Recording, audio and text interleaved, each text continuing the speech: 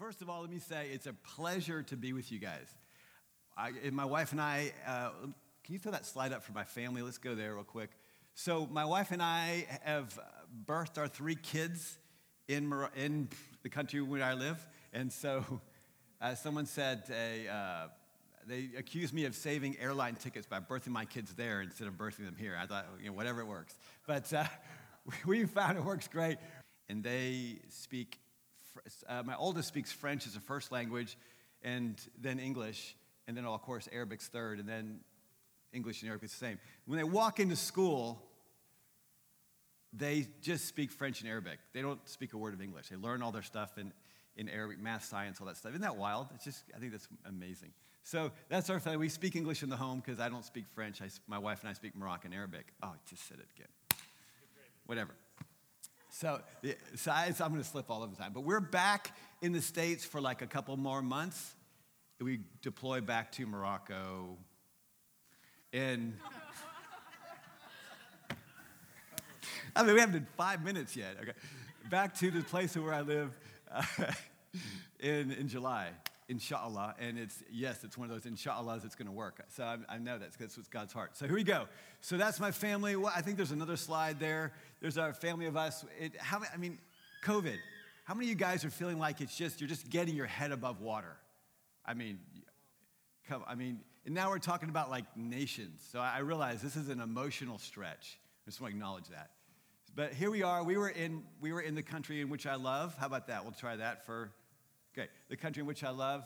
And we were just putting together some food things for the lost around us. So this country in which I love has the same population as the state, 40 million people. There's a mountain range that runs from north to south. It's long and narrow. It's got a lot of beachfront property, just like this place. 40 million people here. How many believers are in this wonderful state of California? Take a guess, someone. Throw out a number. I'll even act like I'm drinking something so someone will talk. I'm not talking, I'm drinking right now. Okay, how many? 17 million? Okay. Someone else? Is that good? 20, 30, 10? 10. All right, great. Whatever you think, that's what. How many believers do you think live in this country in which I love? How many? Oh, you were here last night. Yeah. 3,000 believers. That's tough, isn't it? Why? Why? Why? Why? Why? Because no one came to tell them about Jesus for hundreds of years. And the country is 99.8% Muslim, so they just do what they want. There's not even a Christian minority like, say, Egypt or Israel or Lebanon or Jordan or all these other countries. Turkey, no Christian minority. So when my daughters and my son go to school, they do the Islamic Sunday school right in the class, in school. Why not? Because everyone are Muslims in this country in which I love. So we've had to fight through the whole idea of them memorizing the Quran in school. Do you guys have those issues here? I don't think you do.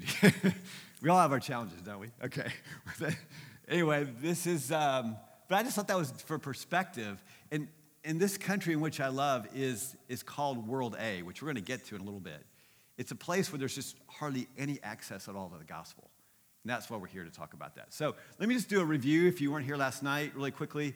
We started out with my wife and I's story. Again, 17 years in Morocco. I was in Turkey for 2.5 years. My wife was in Afghanistan. So we talked about how our lives started out as broken cisterns. Cisterns are these places in ancient cities where they held water for the city.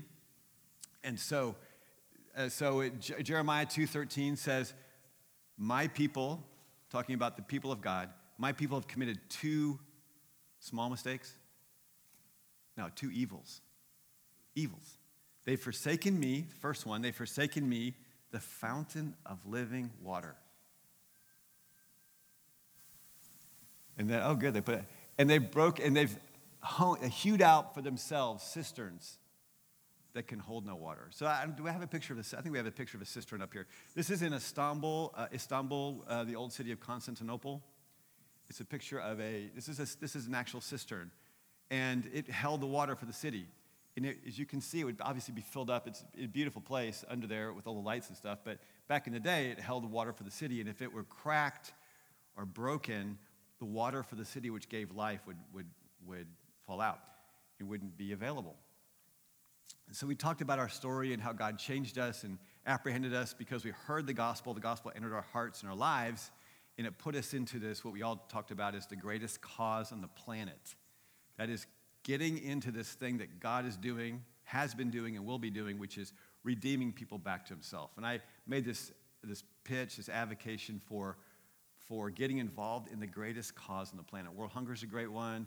Human trafficking, don't stop those, but don't miss out on this one because God's doing it, and it's incredible. So, but one thing I didn't mention I thought would be worth mentioning today is what is a massive crack in the cisterns of your lives to hold the living water, which is God's presence. Don't we all want to hold that presence in his life? I mean, I don't want to be the God is the fountain of living water, and when he comes in, I want it to stay as much as possible, not run out. One of the biggest cracks is surrender, a lack of surrender. I forgot to mention this last night.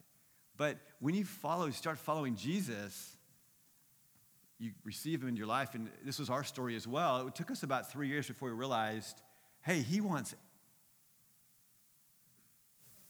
thank you. He wants what? He does. He wants everything. And that causes us surrender. By my junior or senior year in college, I said, okay, Lord, whatever. If you want to send me to be a missionary, which I thought was the dumbest thing on the planet, please don't do me that. And then plus don't send me to Africa. That was it. But I said, Lord, if you want. And then I learned about how the greatest cause on the planet is redeeming people back to himself. Then I learned that there's so many that don't know the gospel. And to me, there wasn't a call. My wife's story is the same. It wasn't like, oh, part the skies, God said go. We're like, can we go? The Bible says go by default. The default's go, in case you haven't read the Bible. Anyone read the Bible in here? Okay, I just want to see you. Make sure you guys, the default's go. Go check me out if you don't believe me. And so it was like, okay, well, then we go. Then we don't have, God does like split the skies and tell people, go to such and such. But you can go voluntarily. The pay's the same. Okay? And so, pays the same. So, okay. So anyway, so let me tell you where we're going to go. So I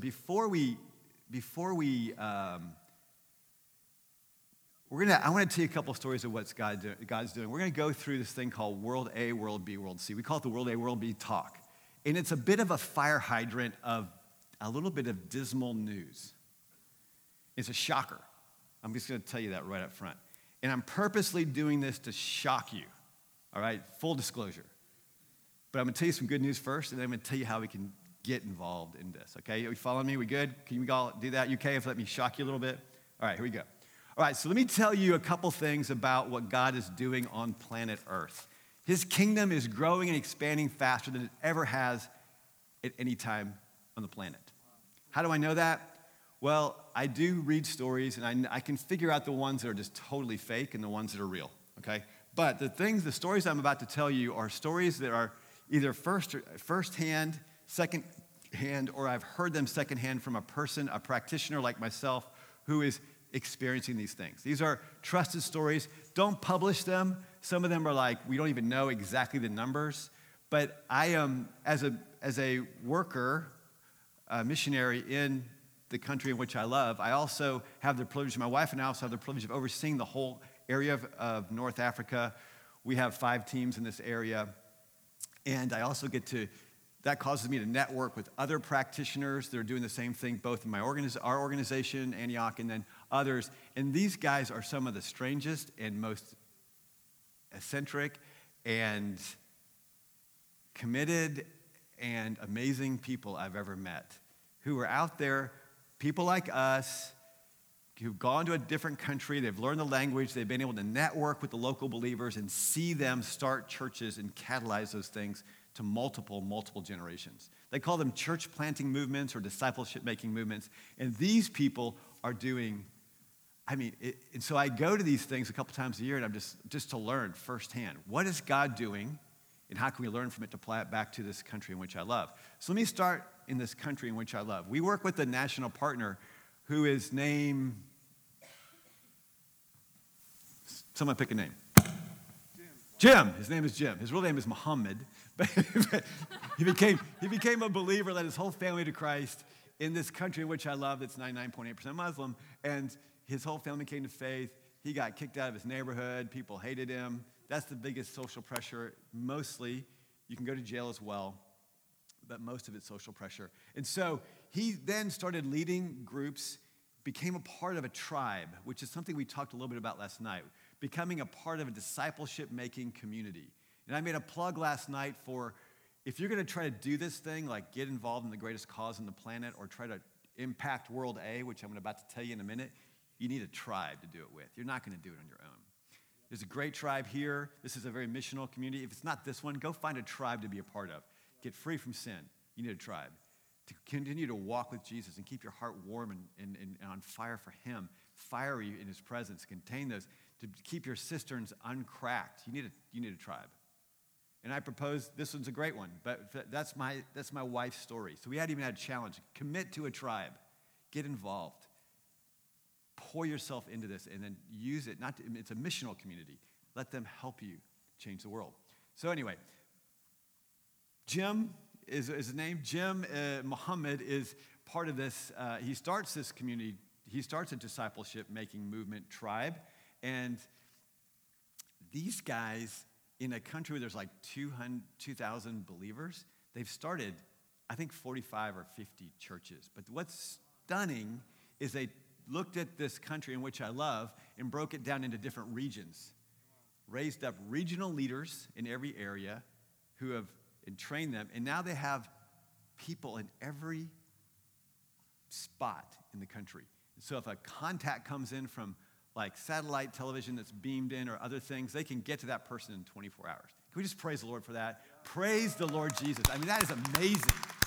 And they've started like 45 or 50 of these churches that meet in homes, that have leaders that they've developed, that meet. They can't meet in the same place every Sunday because the neighbors complain. They got to move around.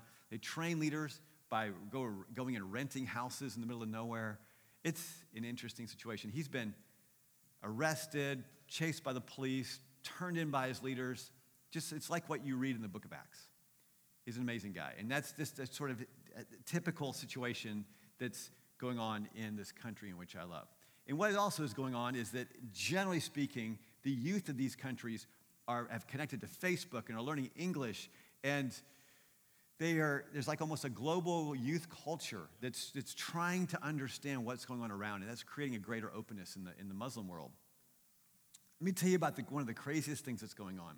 There's a movement which I can't name their name, but basically we can call them the radicals. They're basically people who have come out of Daesh. Daesh is, what's Daesh? Al-Qaeda and ISIS, thank you. It's the Arabic Daesh. Okay, so ISIS, Al-Qaeda, these terrorist groups, these people have come out of these groups, have come to faith in Christ, and guess where they go back and reach people? They go to the easy middle-class guys who don't care. They actually don't know how to reach those guys. They go back to the radicals and share the gospel with them. They do things like getting involved in the community to help rescue. Really, it's like kind of like human trafficking, rescuing kids that are being pulled into this. They know all these things to do, and they do it in a way where they're in like they're like in like, I want to say hundreds of countries. We're not quite sure, but this network spans across tens and 20, 30 countries, probably 40 countries. We don't even know exactly what's going on. But what happens is a movement starts of locals, and then that movement starts another church, another movement, not just churches. And this movement's from multiple churches. And so we're talking about, some numbers will say conservatively 20 million of these people across, between 2 and 20 million. We don't even know. But this is stuff we're just finding out. What's going on that we don't even know about yet? God's kingdom is growing faster than any other time on the planet. This is the time to jump in.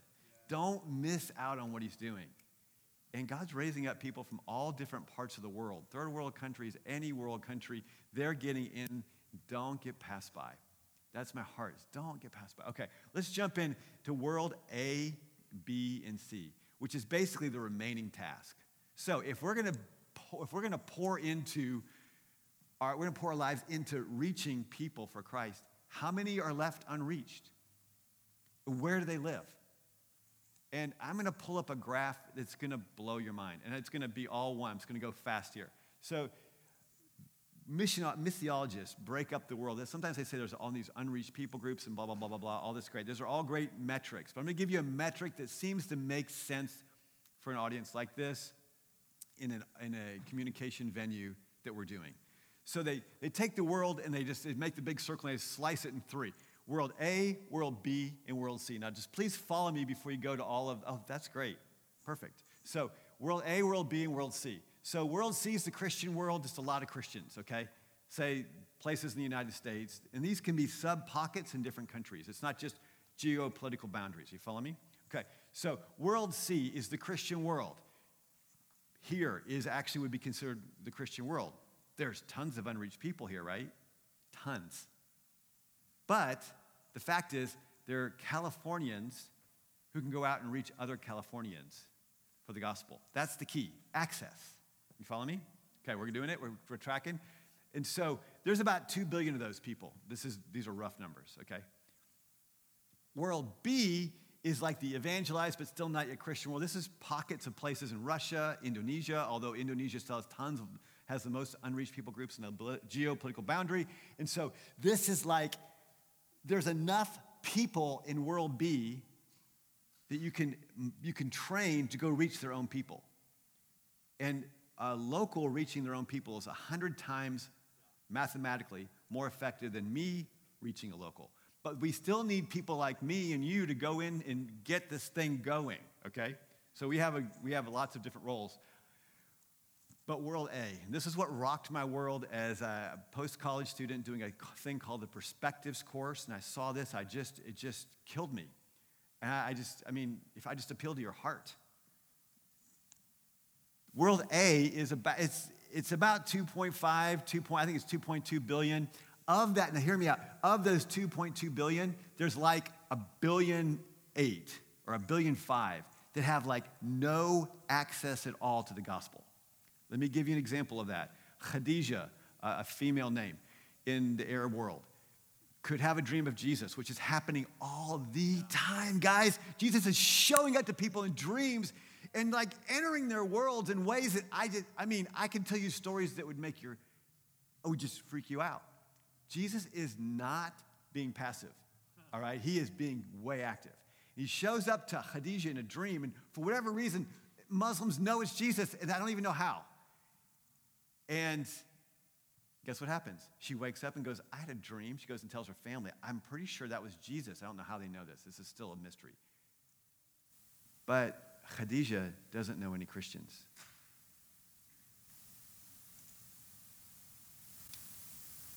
Khadijah doesn't know where on the internet to find the Bible.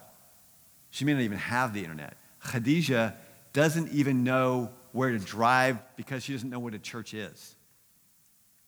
Khadijah could drive for the top of Morocco, the top of the country I love. I was doing pretty good there for a while. All the way down to the south, which is like 3-day drive, and she will not find one church that she could enter.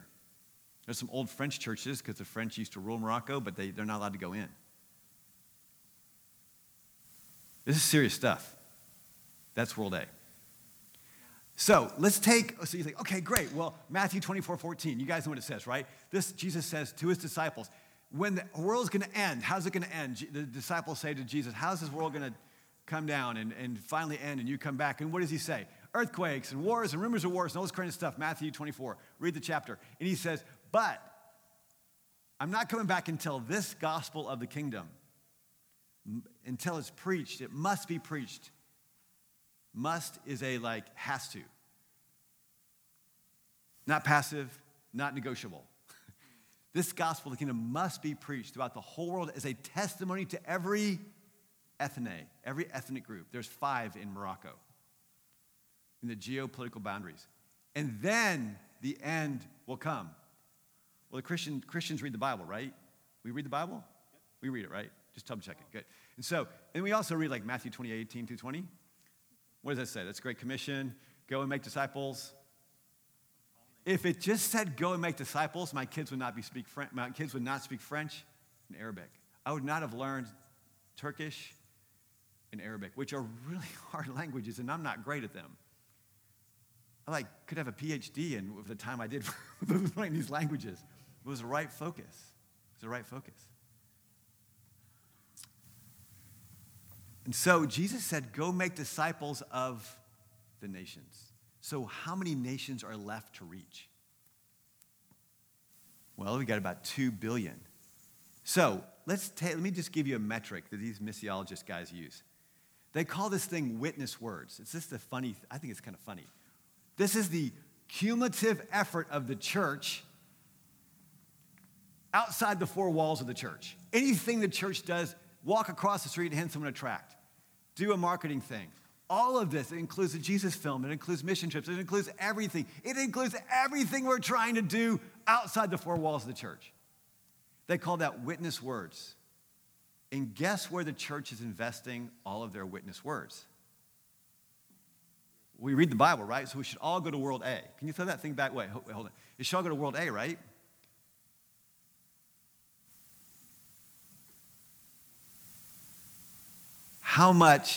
What percentage of our witness words as a church cumulative are going to World A, World B, and World C? What would you guess? 80% C?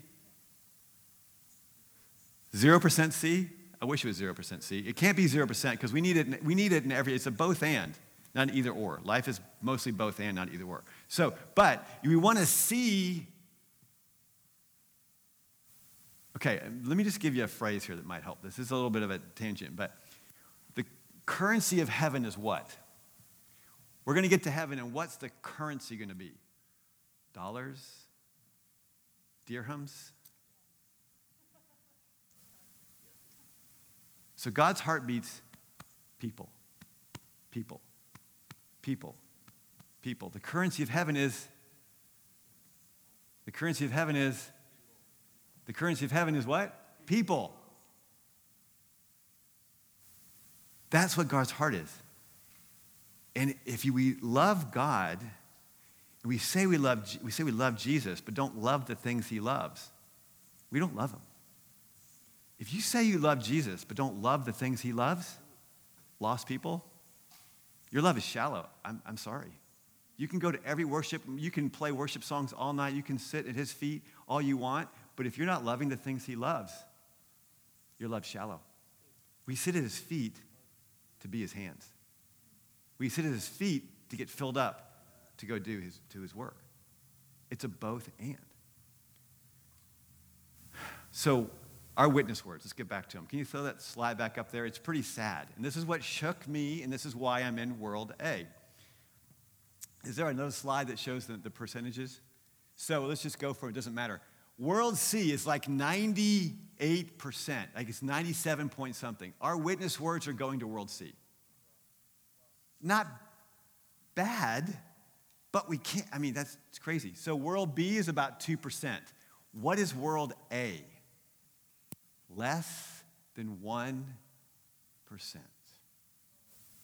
Most of the missionaries are going to places that are already reached, already have a local population that can carry the gospel.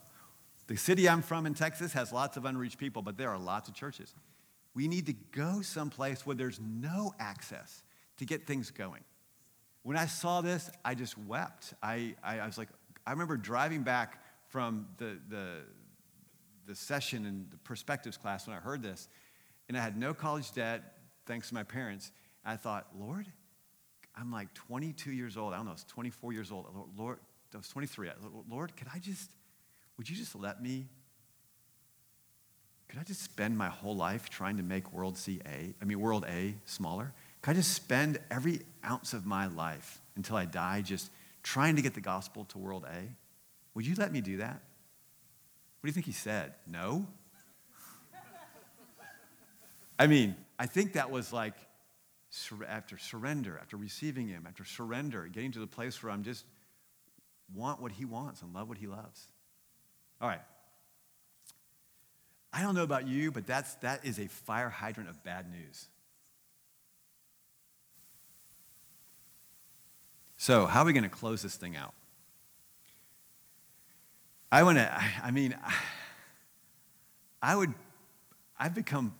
sort of an old guy. And so I've learned the hard way. In ministry in the early days, I tried to do ministry out of my own power source. Had the right vision, but the wrong power source. It's a great journey. And so these days, I'm trying to be more I've got the right vision, but relying on his power source. We're going to turn the power source open this morning, the Holy Spirit. And we're going to ask him to speak to you in your seat. And I'm just going to simply ask you to be quiet and connect with God and ask him what your role might be in reaching world A. Can we do that?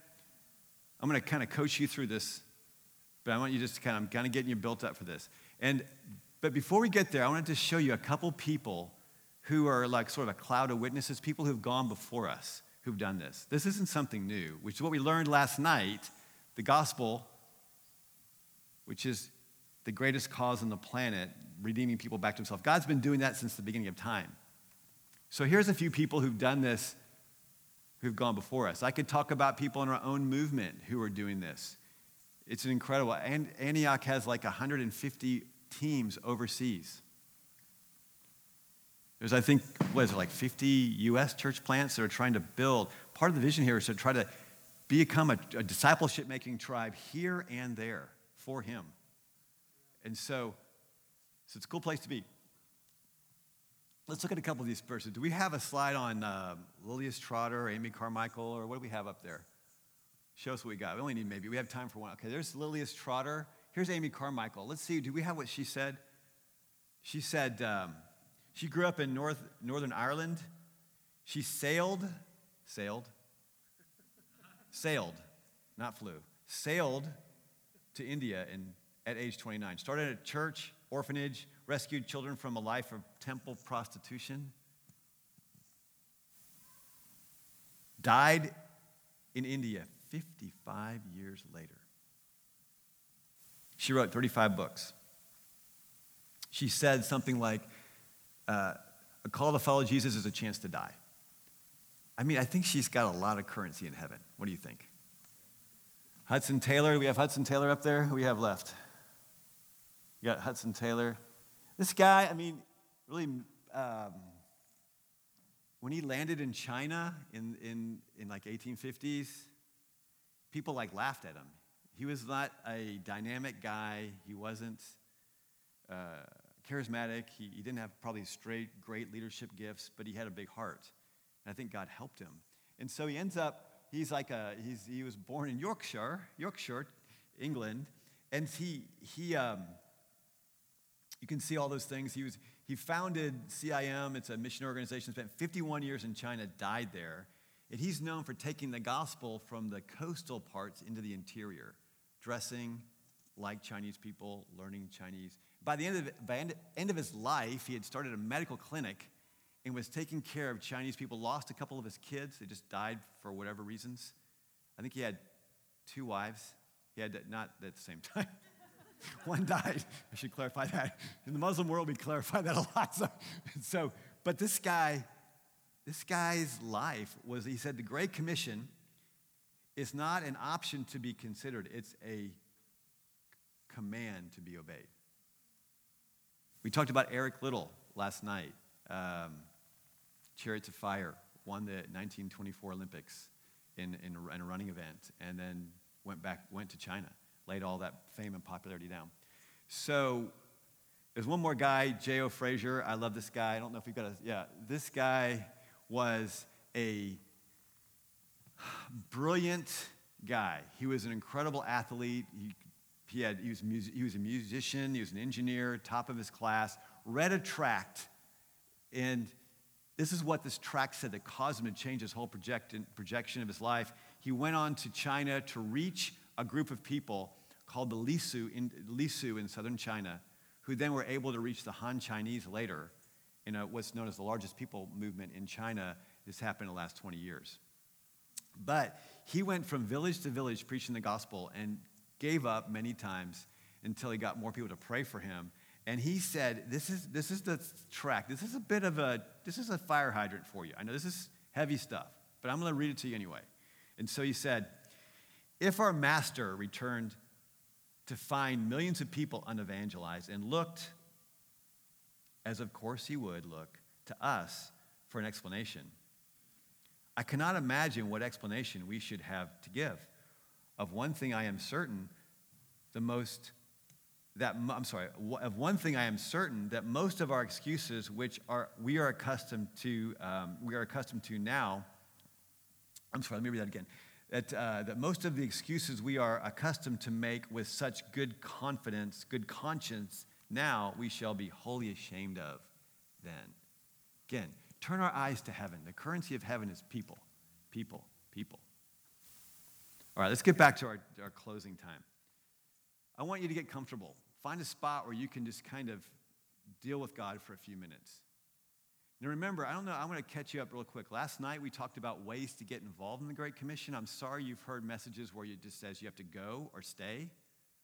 But there's so many other options. We need computer programmers, web developers, app developers. We need people to reach the ethnically diverse people here in California. World A has come to you guys, okay? You don't have to just go, okay? We need people who will focus on intercession and prayer. We need people who will go short-term. How many people have gone on a short-term trip in this place? Amen. It changes you.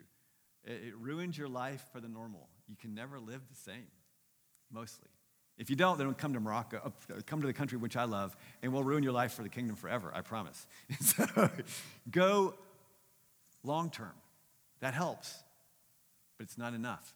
Businessmen, if you're a business person, we need your business skills to help us start businesses in these countries. We need people to sacrifice financially. All right. Are you ready? You guys ready? Give me a thumbs up. This is pretty big. This is pretty serious stuff. I'm going to ask the power of the Holy Spirit to come and just speak to you. You're a believer. You know him. He's good at this. He's really good at this. I've seen this happen in just incredible ways, and people are changed. God speaks to them. God might speak to you, and I don't know how he's going to do it, but this is how it happens sometimes. So be open to this as well. Sometimes, remember, what are we asking? Let's be really clear. What are you asking? Lord, what is my role in reaching World A? So let's be clear. What are you asking the Lord right now? Lord, what is my role in World A? Lord, what is my role, me, sitting in this chair, role right now in World A? Maybe it changes in 5 years, but right now, what is your role? Okay?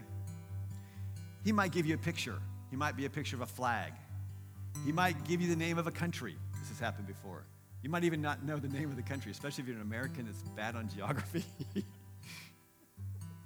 He might give you an impression. He might give you a burning desire, a scripture. He might highlight one of these practicals. Let's see what he does. All right? If you need to bow your head, that's great. You need to look down, whatever you do. Okay, so here we go. I'm simply going to ask the Holy Spirit to come more than he is now, because he's already here. And I'm going to ask him to speak to you. What is your role? You ready? Here we go. So Lord Jesus, I want to thank you so much for my friends here. I want to thank you so much. It's such a privilege to be here with them. I love what you're doing in this place, this tribe. It's such a cool discipleship-making community and tribe that's so focused. Lord, I pray you'd visit us here and help us send so many people to the nations, both that live in our neighborhoods and then live overseas. Lord, World A is a desperate need, and it's the greatest cause. You're bringing people back to yourself, and they live in places that don't have the access to the gospel, and it's not easy to get there. That's why they're still there. So Lord, I'm asking you to do what you're so good at. Speak to people and show them the role. So right now, Lord, I ask, will you just come by the power of your Holy Spirit. Holy Spirit, just come and fall on us right now and speak to my friends. Just speak to them. I'm going to give you 3, 4, 5 minutes here. just to deal with God. Don't let just focus. Lord come, Lord come, Lord come.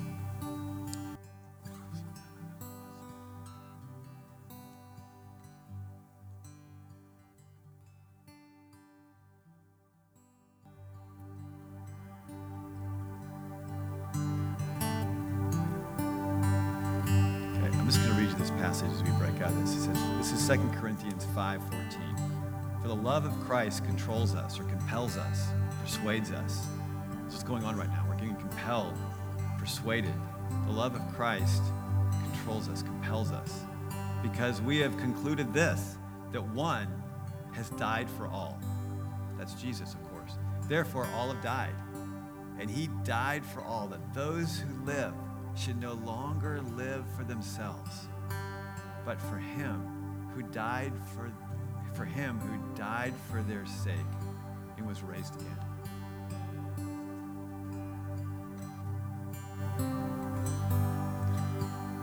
The love of God is one of the greatest motivators. I want to leave you with this idea that if you say that you love God and don't love the things you love, your love is shallow. Ask him to fill you with a deeper love so that your love for him is so much higher than the competing passions of this world.